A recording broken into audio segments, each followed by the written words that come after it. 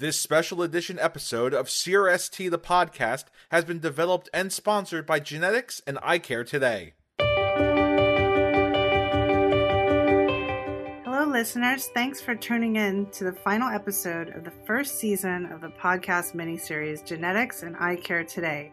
I'm Dr. Nicole Fram, and I'm joined by Dr. Melissa Barnett. Hello, listeners. So I'm an anterior segment surgeon and a partner at Advanced Vision Care in Los Angeles. And I'm the principal optometrist at UC Davis Eye Center in Sacramento, California. And just a quick reminder about our mission with Genetics and Eye Care Today. We aim to explore the intersection of genetic testing and eye care with a specific focus on Avogen, the genetic eye test. Like Dr. Fram said, this is our final episode of Season 1, which means that if this is your first time tuning in, you've got a rich library of content to listen to when you're finished with this episode.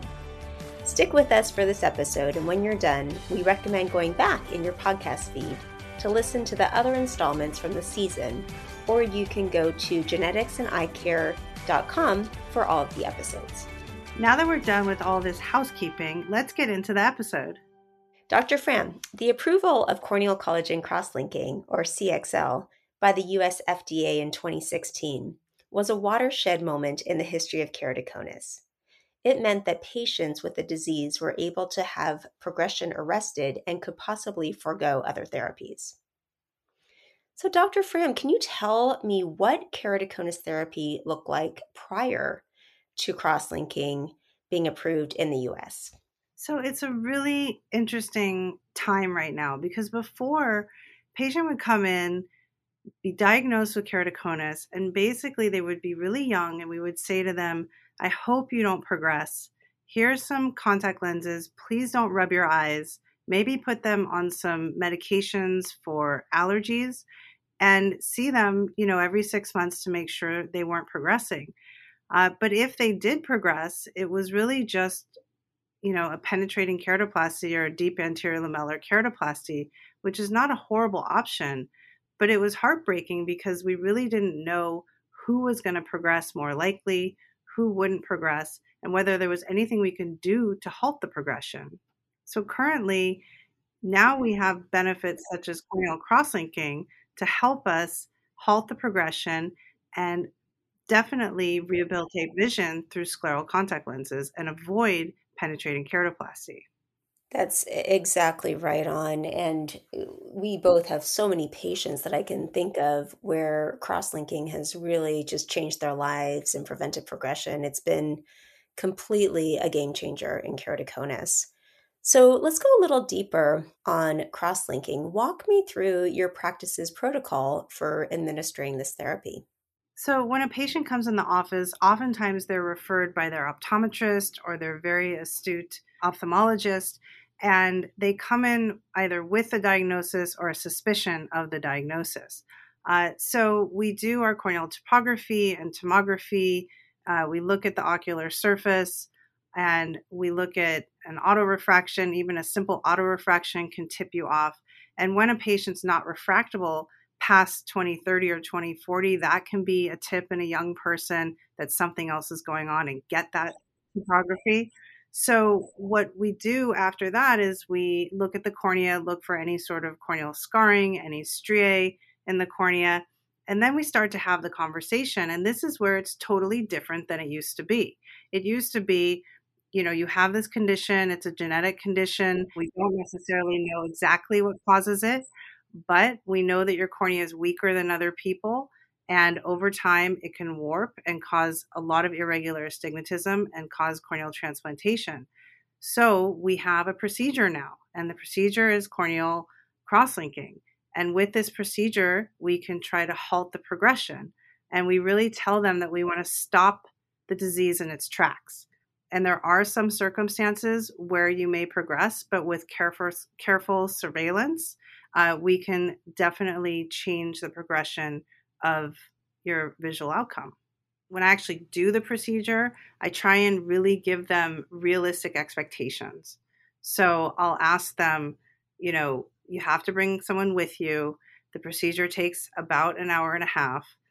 We take the surface cells off in many cases, and then we use a riboflavin, which is like a vitamin B, drop, and then we make sure that the cornea has enough of it in there, and then we shine UV light.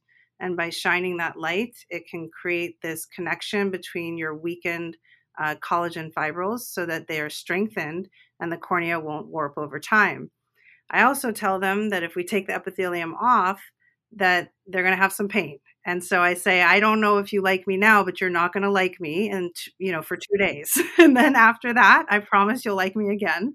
So we'll use a Procara frozen amniotic membrane because we found in our practice that there was less corneal haze and infection. And the epithelium's healed within 2 to 3 days with this strategy. And then I watch them very carefully afterwards for any sort of corneal infection or corneal haze. And so we taper the steroids, topical steroids, very slowly, and we have regular visits. So I follow them exactly how I followed them in the FDA trial. So it's 1 day, 1 week, 1 month, 3 months, 6 months. We do a lot of imaging with the anterior segment OCT where you can see the collagen cross-linking line, so you know where you actually cross-linked. And that's really helpful to show the patient to say, look, we did something here. And then we reassure them that it's going to take months to years to remodel, but we'll watch them very carefully. Those are such excellent points. One minor thing to add is when patients come to me and we talk about cross-linking, I always tell them that it is not refractive surgery. So it's not necessarily going to correct their vision. They still might need glasses or contact lenses after, but it definitely is such a great procedure to prevent progression. Yeah, and that's a critical point. Thank you for bringing that up. It is so important to tell them, this is not like LASIK.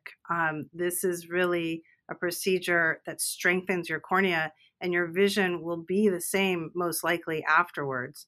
And then we tell them in a few months you'll be, able to be fit for a scleral lens to get your best corrected vision. And so I think that's a critical point that you mentioned. Thank you so much. Oh, you're welcome. And, you brought up some great points on how to look for keratoconus, but just in case practitioners don't have fancy instrumentation, some other things that we can do is one, look at the quality of vision. So even if vision is 20/20, it might not be a crisp and clear 20/20. It's kind of a weak 20/20. Another thing is to check retinoscopy, look for scissors on retinoscopy. Look at the K readings. If it's 46 and above, I'm always thinking keratoconus. I look at the Myers, the quality of those keratometry readings as well. Just looking for astigmatism. Simply, if there's a change, an increase in astigmatism, the axis or rotation, if there's asymmetry between the two eyes. And also, if a patient has just been going through a lot of glasses and contact lens prescriptions in the last few years, I'm always suspicious for keratoconus. Absolutely. And then if they have keratoconus, 10% of patients that have known keratoconus will have a first degree relative with keratoconus. And so in those patients, I mention Avogen and the ability to test for corneal dystrophy, in particular, the gene for keratoconus. And I mention it for two reasons. One is you mentioned this great point about the asymmetry. We always have this question, do we really need to treat the other eye? Having that risk stratification that comes with the Avogen testing really helps me decide the timing and the amount of surveillance I have to do for that patient. And then in addition to that, one of the powers of having these family-based studies is that if we encourage patients to get their family members tested, we can get one step further into finding the genes that are even closer linked with why keratoconus is happening. And so these are critical things that we can do to make sure that we can help these patients and then get more and more and more data so that we can do better for our patients in the future by using genetics and the connection with genetics to our eye care. Those are such excellent points. So walk me through a hypothetical patient encounter in which you use the Avogen genetic eye test. So, I had the privilege of cross-linking a 12-year-old child in one of the FDA trials. So it was really an incredible opportunity. And through that cross-linking experience, more and more patients in that family became, surveilled in our practice. And most recently, there was a cousin of that 12-year-old child that I saw, and I wanted to use the Avogen testing, and we used it, and we saw that there was a moderate risk. And so what it caused me to do was to have more frequent visits with that patient and make sure that we started to bring this up to the family, that this is something that we want to do. We don't want to necessarily wait for this family member to progress. And this was just, instead of just hoping for the best, now we can use, real data to help us plan treatments for our patients. What a great story, and how important for the entire family. I really believe that when we're treating patients, and especially with cross-linking and specialty contact lenses, it's not just the one person, it's their spouses, it's their children, it's families, and really communities. So you're helping so many different people. And then the typical patient that I'm using the Avogen testing on is the refractive surgery consult. So besides keratoconus and family history, it's really refractive patients that you don't want to kind of tip over the edge. And it gives us a lot more confidence for the patient and the doctor when we're trying to make this decision between PRK and LASIK. It doesn't have to be a gut feeling anymore. So if we see truncated bow tie, or if we see a lot of astigmatism in a young person, or we have questions about the thickness of the cornea and, inferior steepening, we can actually use clinical data, to help us guide our decision. And I find myself saying, well, I feel like this is not the right candidate. But now we can actually use a risk stratification with the Avogen testing that is going to tell us whether it's low, medium, or high genetic risk for keratoconus. That's exactly right on. So thank you so much for the insights. Let's take a break and then hop into our next segment.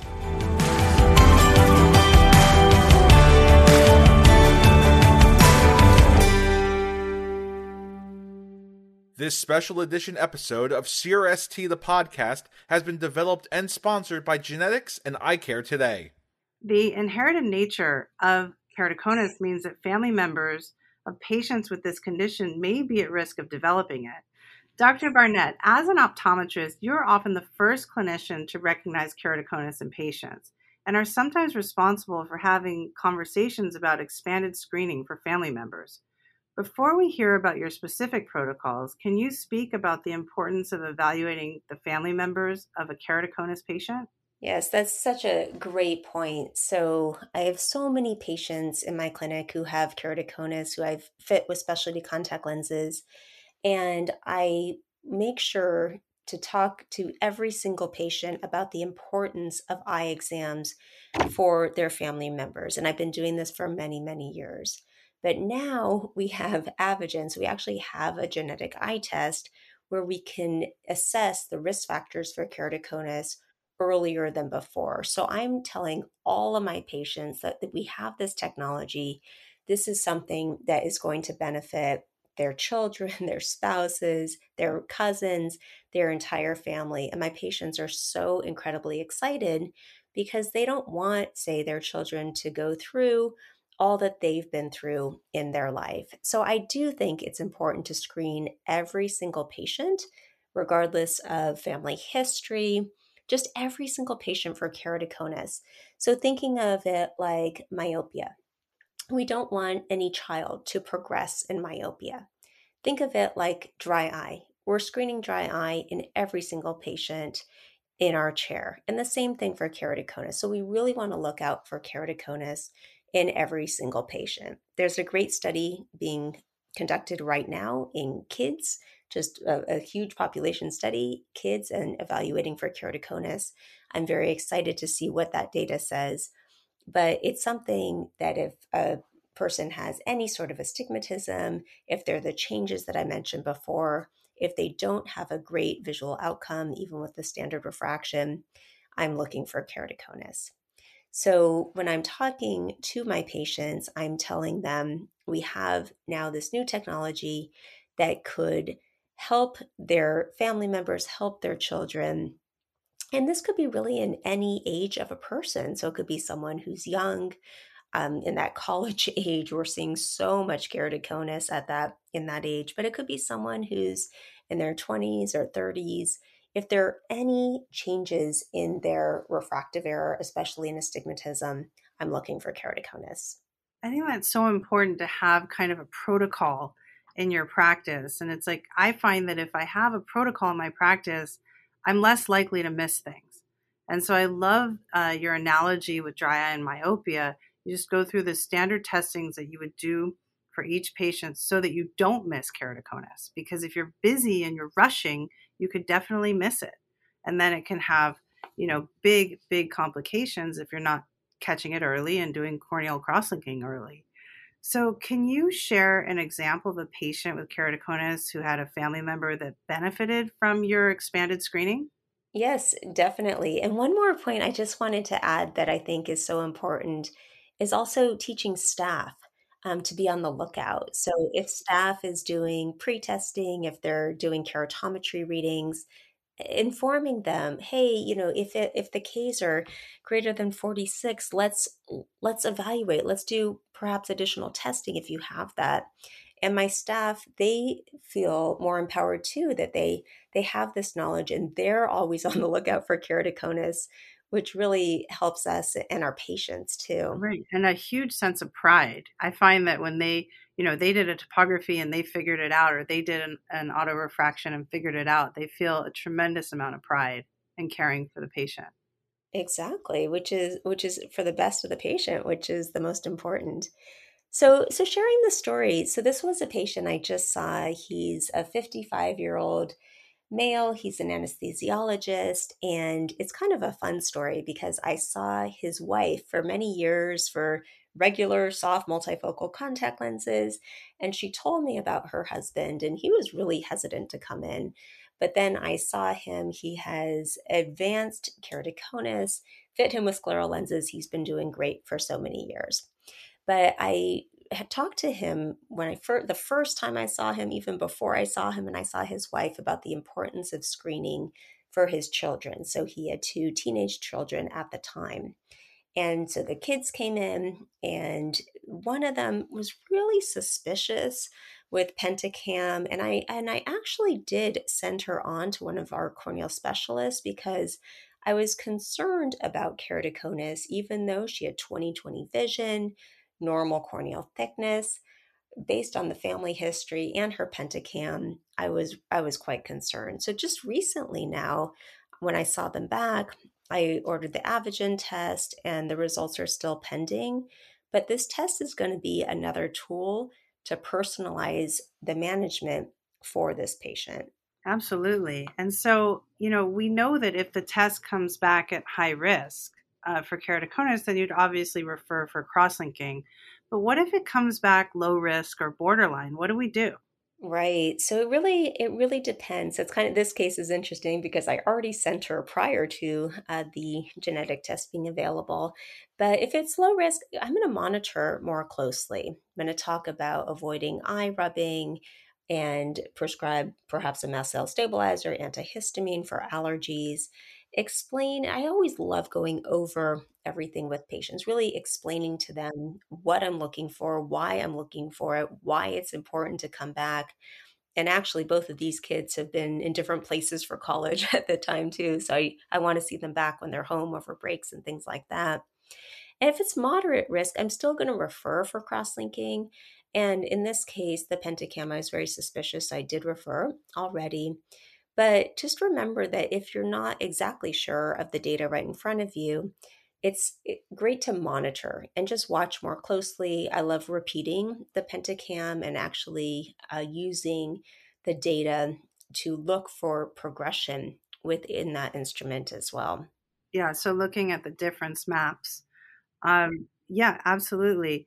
And so, what do you mean by close monitoring? Is that every 3 months? Is it every 4 months? It depends. It really depends. So it could be every 4 months, it could be every 6 months. If they're really low risk, it could be once a year, explaining the importance of why I want to repeat the measurements, but oftentimes it's more often than annually if it's moderate risk. And if it's high risk, it could even be every 3 to 4 months. It really depends on the patient and the individual.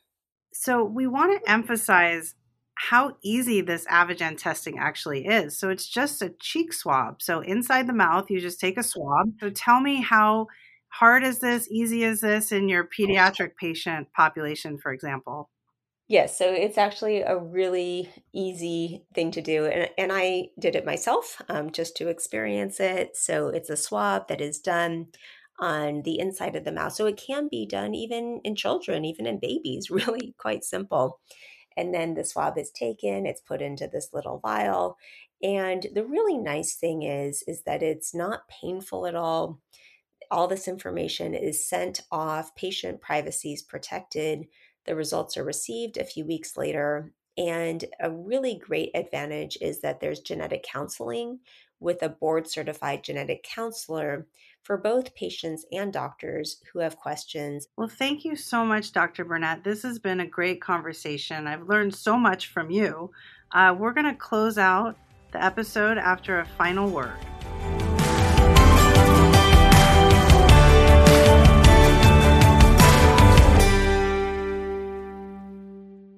This special edition episode of CRST the podcast has been developed and sponsored by Genetics and Eye Care Today. Just a final word before we close out this first season of Genetics and Eye Care Today. World Keratoconus Day occurs in November, and we thought it was a perfect opportunity in light of this day to remind our listeners about the importance of screening the family members of your current keratoconus patients to assess their genetic risk. As we just heard from my interview with Dr. Barnett, the genetic predisposition to keratoconus is real, and it falls on clinicians to screen our patients. If your keratoconus patients have children or siblings, recommend that they visit your office for a clinical consult and possibly have an Avogen genetic test, which is an early detection tool we didn't previously have. So with that in mind, we want to thank you for joining us on Genetics and Eye Care Today.